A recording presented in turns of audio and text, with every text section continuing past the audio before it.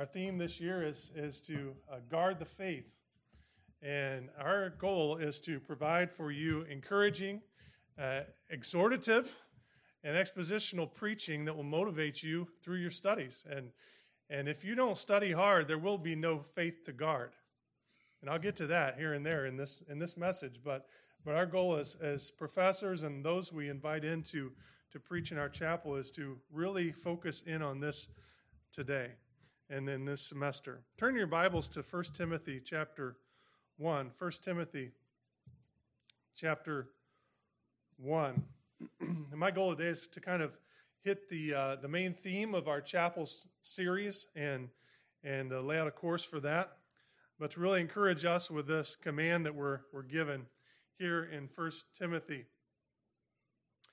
Paul says in verse 1, Paul, an apostle of Christ Jesus, according to the commandment of God our Savior and of Christ Jesus, who is our hope, to Timothy, my true child in the faith, grace, mercy, and peace from God the Father and Christ Jesus, our Lord. And then we're going to skip down and focus on verses 18 through 20 today. This command I entrust to you, Timothy, my son, in accordance with the prophecies previously made concerning you, that by them you fight the good fight, keeping or guarding faith and a good conscience, which some have rejected and suffered shipwreck in regard to their faith. Among these are Hymenaeus and Alexander, whom I have handed over to Satan, so that they will be taught not to blaspheme. The charge to faithful ministry, the charge to guard the faith, is a charge that we must take up if we're to be faithful to our God. One of the most well-known preachers of the English Reformation was a man named Hugh Latimer. Latimer was born in England in 1490. His father was a farmer. He sent him off to Cambridge. And I resonate with that. My dad was a toolmaker. He was a blue-collar worker. My mom dropped out of high school. And they sent me to Bob Jones many years ago, back in the 80s. Can you believe that? 1989, sent me off to Bob Jones. And God has seen fit to allow me the stewardship of a very good education. Latimer was sent to Cambridge for his education. He graduated in 1510 with a BA and 1514 with an MA. Their BAs and MAs were a little further along than ours, but nonetheless, they were still important. But before the latter date, he had taken holy orders in the church. While a student, he was not unaccustomed to making cheer and being merry, usually with a little inebriation involved. But at the same time, he was also a very careful observer of the rites of his faith, and he became, as they called him, an obstinate papist in England. So keen was his opposition to the new learning or the Reformation teachings that were starting to spread around Europe that he would give oration, and on occasion he would devote himself to preaching against it. When he was ordained, he actually gave a treatise against the teachings of Melanchthon, who was Martin Luther's right-hand man in Germany. It was this sermon that determined his good friend Thomas Bilney to go and sit down with him in his study, and he said, "Listen, you need to hear my confession of faith." Latimer listened to him, and from that point on, he began to smell the Word of God. And he forsook his school doctors, and he forsook his papistry and followed Christ. Soon his teaching and his preaching came to exercise an influence on learned people and unlearned people alike. He had a vivid and sharp preaching style. He decried many of the preachers of his day. He said they were lording or loitering as preachers. And since they began doing that, preaching has come down. He said preachers would hawk, or they would hunt, or they would card, or they would dice. He accused them of pampering their paunches, munching in their mangers, and mulling in their gay manors and mansions. He had a very sharp tongue in opposition to the modern preaching of his day. On one occasion, because of his popularity, he was called to preach before King Henry VIII. And true to style, he preached a message of offense. He offended the king. Well, King Henry commanded him to come and preach again the next Sunday and to make a public apology for his preaching. And latter began the following week with this introduction, and I updated it to give us modern English. He said, "Hugh Latimer, do you know before whom you are today to speak? Well, to the high and mighty monarch, the king's most excellent majesty, who can take your life if you offend. Therefore, take heed that you speak not a word that may displease. But then, consider well, Hugh, do you not know from where you come, upon whose message you are sent, even by the great and mighty God, who is all present, who beholds all your ways, and who is able to cast your soul into hell? Therefore, take care that you deliver your message faithfully. And so Latimer preached the same message he preached the week before. He was steadfast for the truth. He fought the good fight. He eventually took a stand for his faith that led to him being enclosed in flames and burned at the stake under Queen Mary for his commitment to the truth. How strong are you committed to standing for the truth? Do you have the heart of Latimer? Do you have the heart of the reformers? Do you have the heart of Paul? Do you have the heart of Timothy? Are you ready to, if we're required to, give your life to guard the faith? Many have gone before us and done that, and many are still to go before us, Lord, if the Lord tarries, and do that. How strongly are you committed to guarding the faith? Well, Paul wrote this epistle to Timothy, and sorry I missed my picture. Oh, I got it, of Latimer. Paul wrote this epistle to Timothy to encourage and command him to guard the faith. He gives him a reassuring greeting, and I think this is a fitting greeting to think about, to meditate on even today, the first day of classes. How many of you have been to class already? Okay, a lot of you. How many of you still have to go to your first class? Okay, you're going to need this reassurance. Trust me. You're going to need this reassuring greeting. Paul, an apostle of Christ, according to the commandment of God our Savior, of Christ Jesus, who has our hope, to Timothy, my true child in the faith, grace, mercy, and peace, again from God the Father and Christ Jesus our Lord. Paul invokes divine authority. He says, as an apostle of Christ, the sent one of Christ, the representative of Christ as the church is established, he is bringing a command from God and from Christ Jesus and giving it and entrusting it to Timothy. There is divine authority involved. And there's some debate about what does he mean by the commandments, and what does he mean when he says in verse 18, this command, and some of that is contained within chapter 1, which we'll hear next week more about from Dr. Cushman, and we'll be encouraged by that.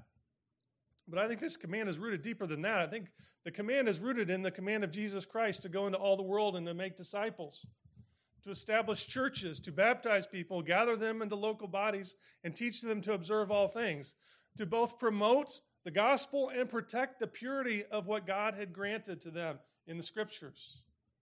This is involved in this command. This is invoked within the command as Paul gives it to Timothy. There is divine authority straight from God through Christ, empowered by the Spirit, given in the Word, and granted to us. The divine persons are engaged. I won't spend much time here, but you see, according to God our Savior, Christ Jesus, who is our hope, and then in verse 2, from God the Father and Christ Jesus our Lord. Obviously, the Spirit is involved in giving the Scripture and granting the grace, mercy, and peace. And so we see this being very Trinitarian. Divine persons are engaged in what we're called to do in guarding the faith.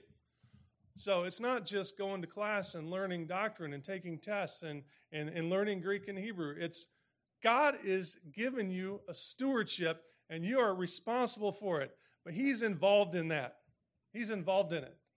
You're going in the strength that He provides. Each day, each class, each test, each quiz, each ministry opportunity, the divine Trinity is engaged in that. And divine intervention is experienced and expected. I just love this. Grace, mercy, and peace. And again, a sigh of relief. We need God's grace, don't we? We need Him to strengthen us. We need Him to empower us. We need the grace gifts of the Holy Spirit so that we can accomplish our ministry. We need God's grace. And certainly, Timothy knew he needed this. He needed God's mercy.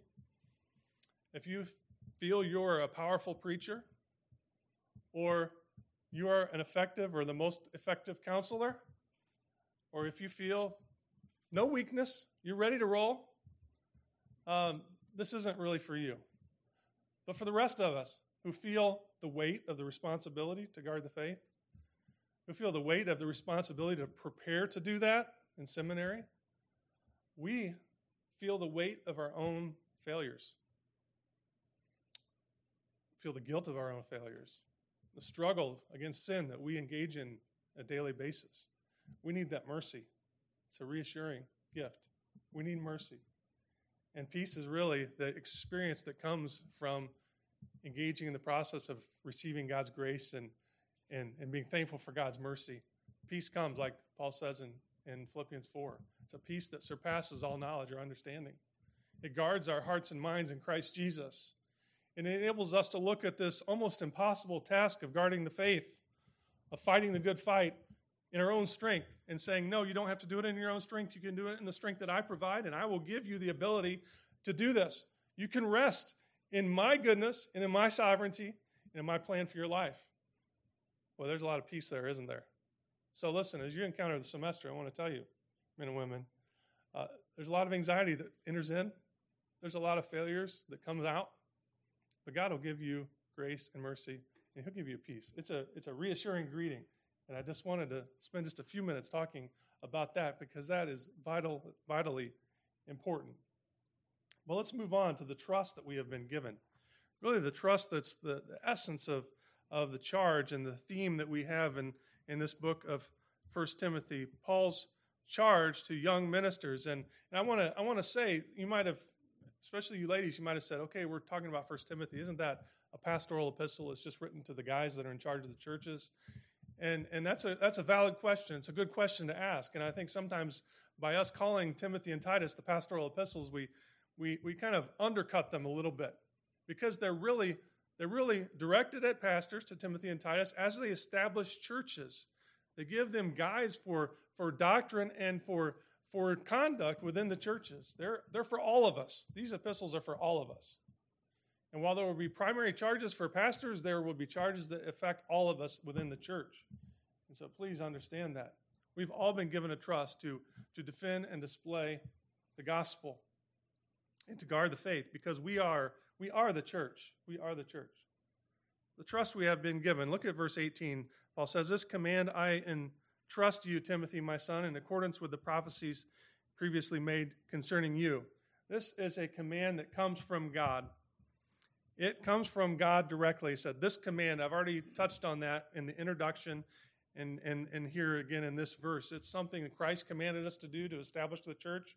It's something God commanded Paul to do as he established the church among the Gentiles.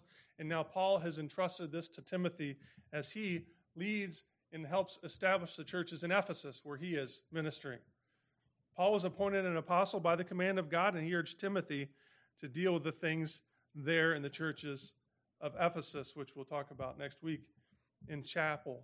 Some people ask about, they wonder about apostolic succession. Is this Paul passing on some kind of succession to Timothy? No, the apostolic succession, if we see it anywhere in Scripture, it's a succession of responsibility to maintain and establish the purity of the church and its doctrine. That's where the succession takes place. We are all, in each generation, responsible to guard the purity of doctrine and to guide the establishment of churches. And this is why Paul says, this command I entrust to you. It's a word that has to do with entrusting something to someone that has great value, to entrust it to their care. It's a word Paul used for his own soul in 2 Timothy 1:12. He says, I know whom I believed. I'm convinced that he is able to guard what I have entrusted to him until this day. And so Paul doesn't do this with strings attached. He lays the burden and responsibility upon Timothy. He gives it to him. And because we have the Scripture here, it's given to us as well. God has entrusted us with the responsibility. It concerns God greatly. Paul says, I entrust it to you. The charge there was the command to promote sound doctrine by the prohibiting of false teachers and their doctrines. Paul, again, he repeats this command in 2 Timothy 1. He says, guard through the Holy Spirit who dwells in us, the treasure which has been entrusted to you. It's a trust that concerns others, especially our forebears, greatly. Paul says, he says, this command I entrust to you, Timothy, my son. He had already called Timothy his true child in the faith. He had discipled Timothy. Some say maybe Timothy came to faith under Paul's preaching. though he was taught from a child to know the Holy Scriptures. It concerned Paul that Timothy take up the mantle of guarding the faith. And he begins with words of affection. My true child, my son. He has affection and relationship, but also trust to the generation coming behind them, that they will guard the faith, just as he was commanded to do. And we have that command as well. There are people sitting here, and I'll just pause here just for a second, but every generation of seminary students comes with some bit of suspicion from an older generation. Okay? Will they really take serious the responsibility to guard the faith? Will they study hard enough to know it well enough to know what there is to guard? And Paul didn't hesitate to entrust this task to Timothy. And we don't hesitate to entrust this task to you. And so God will help us to fulfill this charge. And it's something God gifts us for. It's a trust which God gifts us for keeping. Paul just simply says to Timothy, in accordance with the prophecies previously made concerning you. And we see more talking about this in 1 Timothy 4:4, when Paul says, don't neglect the gift that is in you, which was bestowed on you through prophetic utterance and the laying on of hands by the presbytery. The elders recognized the giftedness for ministry that Timothy had. They laid their hands upon him. We would say, ordained him or commissioned him for ministry. There was some prophetic utterances involved because this church was being established then. And Paul wants to encourage Timothy that God is giving him the ability to do this great task that he is charged to do. It's also a trust which comes with great responsibility. Spider-Man was told what? With great power comes great responsibility, right? And he took that to heart. This is even greater. It's a trust which we are responsible to keep, that by them. And the overall tenor of this whole section, this whole phrase, is that God is entrusting to Paul a task that he entrusts to Timothy. He's passing it down, and God is gifting him to carry it out. It's a great responsibility. And he says that by them, that by following the commands, by following the prophecies, by following the scriptures, Timothy would be enabled to do this. Thus, Timothy was exercising his gifts as a young pastor and minister, a teacher and administrator, to fulfill the responsibility given to him by the apostle that comes from the Lord Jesus Christ and God the Father himself. There is a great deal of responsibility. I want to encourage you with this truth. Timothy had weaknesses. Timothy had obstacles. He had opposition doctrinally. He had opposition generationally. Paul had to tell him, don't let anyone despise your youth. But he had the ability to have a settled confidence that God had gifted him and given him the opportunity to do what he had called him to do. And I want to encourage each one of you, God will gift you to do what he has called you to do. He will enable you to accomplish the tasks to which he has called you. There's something to be said for a settled confidence in the gifting grace of God. Not a confidence in your own strength or in your own power, but in what God has gifted you and called you to do. So go forward this semester with the confidence that God will give you the ability to do what he's called you to do. Timothy had that confidence. He took this responsibility. Later, the failure to accomplish this is called shipwreck. We don't want that, do we? The trust we've been given. Part of this trust is a stand that we must make. Paul tells Timothy, fight the good fight. Keep faith and a good conscience. This is a stand we must make. The manner of our stand is a fight. You guys like to fight? I hope we don't really like to fight. You know, you think through this of fighting the good fight, and then you look at the qualifications for ministry, and you're not supposed to be pugnacious. So how do we reconcile these things? Well, there is a way to reconcile it. Gordon Fee says of the word fight here, it's a military metaphor in contrast to often used athletic metaphors Paul uses. He regularly uses a military metaphor in context, especially where the struggle is against opponents of the gospel or against spiritual forces. So he's not saying be pugnacious. Don't pick a fight everywhere there is one. But when it comes to something that's worth fighting for, then do it. Do it. Timothy's fight here is against false teachers. It's against the very opposers of the gospel itself. And so he better be ready to fight. Charles Spurgeon says, some say never get into religious controversies. I would interpret that to mean Be a Christian soldier, but let your sword rust in its scabbard. Sneak into heaven like a coward. No, such advice I cannot endorse. If God has called you by the truth, then maintain the truth which has been the means of your salvation. We're not to be pugnacious, always contending for every crotchet or whim or perverse idea of our own. But wherein we have learned the truth, we are not tamely to see that standard torn down which our fathers upheld at the peril of their blood. If you guys lose the faith in your generation, shame on you. Shame on you. Wield the sword. Spurgeon goes on to say, this is an age which the truth must be maintained zealously, vehemently, and continuously. Playing fast and loose with the truth is the sure mark of the children of wrath. But to hold fast the very form of it, as Paul tells Timothy to do, is one of the duties of the heirs of heaven. We are called to fight. Why such strong words? And that's because of what is at stake. What is really at stake? I will say this, the souls of people is at stake. The souls of people are at stake. Paul said to the Ephesian elders, these are people among whom Timothy is ministering in Acts 20, verse 28, be on guard for yourself and for all the flock among whom the Holy Spirit has made you overseers, to shepherd the church of God, which he purchased with his own blood. He says, I know after my departure, savage wolves will come in among you, not sparing the flock, and from your own selves men will arise, speaking perverse things, to draw away disciples after them. Therefore, be on the alert, be on guard, guard the faith, because the people that are opponents of the faith will ravage the flock. People's souls are at stake. Timothy's already dealing with us in the rest of chapter 1. The purity of our churches is at stake. The charge to maintain doctrinal purity in the church is seen in all its seriousness when Paul calls the church in 1 Timothy 3:15 the church of the living God, the pillar and support of the truth. If the church falls, the truth is gone. And we must make sure the church rises, like we so effectively sang earlier. Again, the Ephesians had teachers who were preaching a wrong view of the law. They were undermining the gospel itself. They were leading people astray. They were making applications of the law, which was a means of knowing Christ, and replacing truth with falsehood. This is what it means to make a good fight, to fight the noble fight. This is the war for the faith. How do you know? Maybe you're going to ask, how do I know if I'm being just argumentative, if I'm being pugnacious, or if I'm really fighting the fight of faith? And certainly, what are you fighting about? That's one way to know. Is it a gospel issue? Is it something that is, in essence, essential issue to the faith?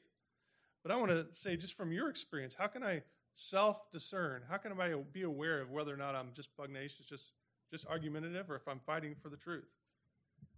And I would ask you this. When you do so, do you just like to hear yourself fight? Do you like to hear the arguments you make? What's your concern for the person you're talking to?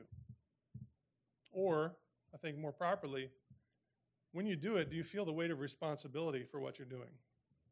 Do you feel the need to depend on God wholly for doing what you're doing? Do you feel what is really at stake?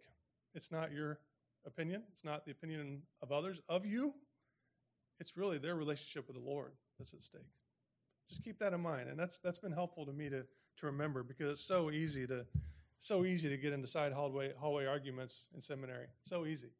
And those have their place and their point. But fight for the faith. The means of our stand. Well, we're told to keep the faith or guard the faith in a good conscience. The phrase, though brief, keeping faith is comprehensive in helping us understand why we are fighting as pastors or as parishioners and what we're fighting for. How do we go about day by day fighting the fight or preparing to fight for truth when errors and falsehoods arise? Well, John Stott says there's an objective sense to this and a subjective sense to this. And the objective sense is what you're going to be focusing on here for the next year or the next 2 years or the next 6 years or however long you're going to be in seminary. You want to keep the faith. That means you must objectively hold to the faith, the truth of God's word, to right doctrine, to right teaching. Some say, well, this doesn't have the article. It's just holding on to faith, having faith. You got to have faith, right? Or in the Polar Express, I believe. Man, I believe. You hear the bell ring, right? I love the sentiment of it. We watch it every year. That's not what true faith is about. Faith is only as good as its object. It's only as good as what you're holding on to. And so holding on to faith doesn't just mean a general feeling of faith. It means holding on to the faith that's given to us. It's entrusted to us. That's the context. I feel confident this is referring to the objective body of truth delivered to the church that it is to defend and to display. And this objective guarding of the faith requires a solid grasp of the content of the Scripture. Okay, that's a duh statement. That's a simple statement. But don't neglect knowing what the Bible says. So many errors would be avoided if we would just read the Bible. A lot of my counseling in the last 7 years in the student care office has been encouraged by getting people to read the Bible, and they discover things for themselves that mean something to them because the Spirit's involved in that. We got a lot of people that come into Bob Jones, they kind of assume the faith. They assume they know what the Bible says, but they don't just really dig in and read it. And once they start doing that, they start seeing what a treasure it is. Know the truth. Kent Hughes says, evangelical ignorance is a fact. Most Christians cannot name the 10 Commandments. I'd say most professing Christians cannot name the 10 Commandments. Many cannot even name 5 of them. Many don't even know where they are.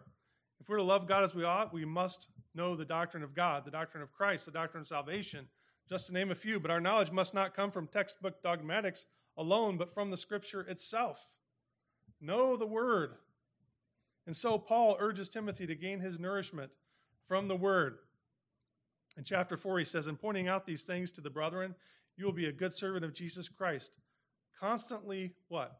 Constantly nourished on the words of the faith and the sound doctrine which you have been following. Constantly nourished on the Word. Be in the Word regularly, both outside of class and inside of class. Discipline yourself for the purpose of godliness. And the second means of doing this is by guarding your conscience. Paul puts together knowing the Word, fighting the good fight by keeping the faith, and fighting the good fight by having a good conscience. These two things go together. Keeping a good conscience was important. It was vitally important to Paul. He urges it as one of the primary goals of his instruction. In verse 5, he says, the goal of our instruction is love from a pure heart and a good conscience and a sincere faith. Keeping a good conscience is vital. It's a qualification for deacons. They had to hold to the mystery of the faith with a, what? Clear conscience. 2 Timothy 1:3, Paul says, he thanks God that he serves him as his forebears did with a clear conscience. In Acts 23:1, Paul stood before the Sanhedrin, and he says, I've lived my life with a perfectly good conscience before God. Before Felix, he says, I do my best to maintain always a blameless conscience before God and before men. Keeping a good conscience, that's our internal rational capacity to reconcile what God's truth says with what we're living. It's being consistent through what we believe to how we behave. Our doctrine coming out in our duty, right? The church believing this, but also being pure as they express it in their local congregations. The conscience has to go along with the truth of Scripture. Conscience is God-given. It's part of God's common grace to everyone, but in the believer, it's enlivened, and it's affected by the Spirit and the Word. The conscience is a witness to something. It's not its own authority. It's a witness to what the truth is. It responds to the evidence that exists in the Scripture and forms that into value systems and methods of discernment to make decisions about what we do. It is therefore a servant of the truth. And so maintain a good conscience. One author said, a guy named John Calvin, said, a bad conscience is the mother of all heresies. It's vital that we see the power of coupling fighting for faith with maintaining a good conscience. Bad conscience, sometimes you'll see this. You'll see people start to compromise in their own standards and their own behaviors, and it leads later on to heresies in their doctrine. Sometimes we say, well, he believes the right things, but he doesn't really do the right things. And there really is no distinction there. If you're not doing the right things, you're not believing the right things. We have to maintain good doctrine and a good conscience. Kent Hughes says again, when morals slip, doctrine ebbs, and the fight is soon lost. Conscience disobedience will kill our spiritual life. Sinning against our conscience is truly, inwardly, sinning against what we are, in our minds at least, convinced is right. We do this, and then it's an experience which helps us surrender what it really is right in other areas of our life, including our doctrine. And so, be careful, students, throughout your studies, not to just hold on to the objective truth, but to train your consciences to follow what it says. Make decisions that are based upon your doctrine. When in doubt, don't is a very good call quote from our founder, Bob Jones Sr., right? If you're doubtful, search the scriptures until you feel it's right. Do what God calls you to do. I'll finally end with this, the consequences of failure. And this is a sad point that he ends with, but he does that to motivate Timothy to keep the faith. The consequences of failure is shipwreck, shipwrecked faith, shipwrecked churches, shipwrecked pastors and family. He says, Hymenaeus and Alexander, I've handed them over to Satan. That is, I think, disciplined them from the church. Handed them over to Satan because of their false doctrine, so that they will be taught not to blaspheme. Don't end this semester with a shipwrecked faith. Please, please, please don't end your ministry with a shipwrecked church or a shipwrecked family. And the way you avoid that is back it up. Guard the faith.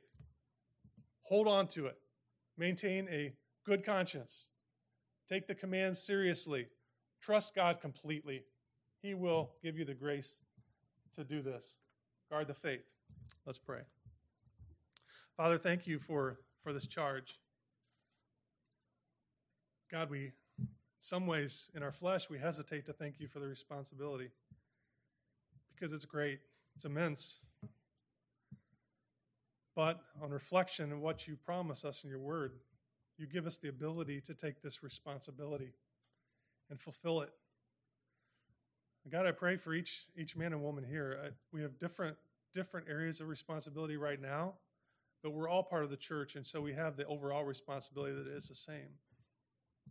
But God, I particularly want you to work by your Spirit in our conscience. Lord, help us to see areas where we're slipping from what we believe by how we behave. And help us be reassured by what your word teaches, that we can live out what we believe. And overall, God, I pray that this semester that you would bless the chapel messages, that they would be encouraging, they would be motivating. There would be times where we get excited about what you've called us to do. And we go out from here encouraged as brothers and sisters in Christ to take up this charge and do your will in your power. I pray these things in Jesus' name. Amen.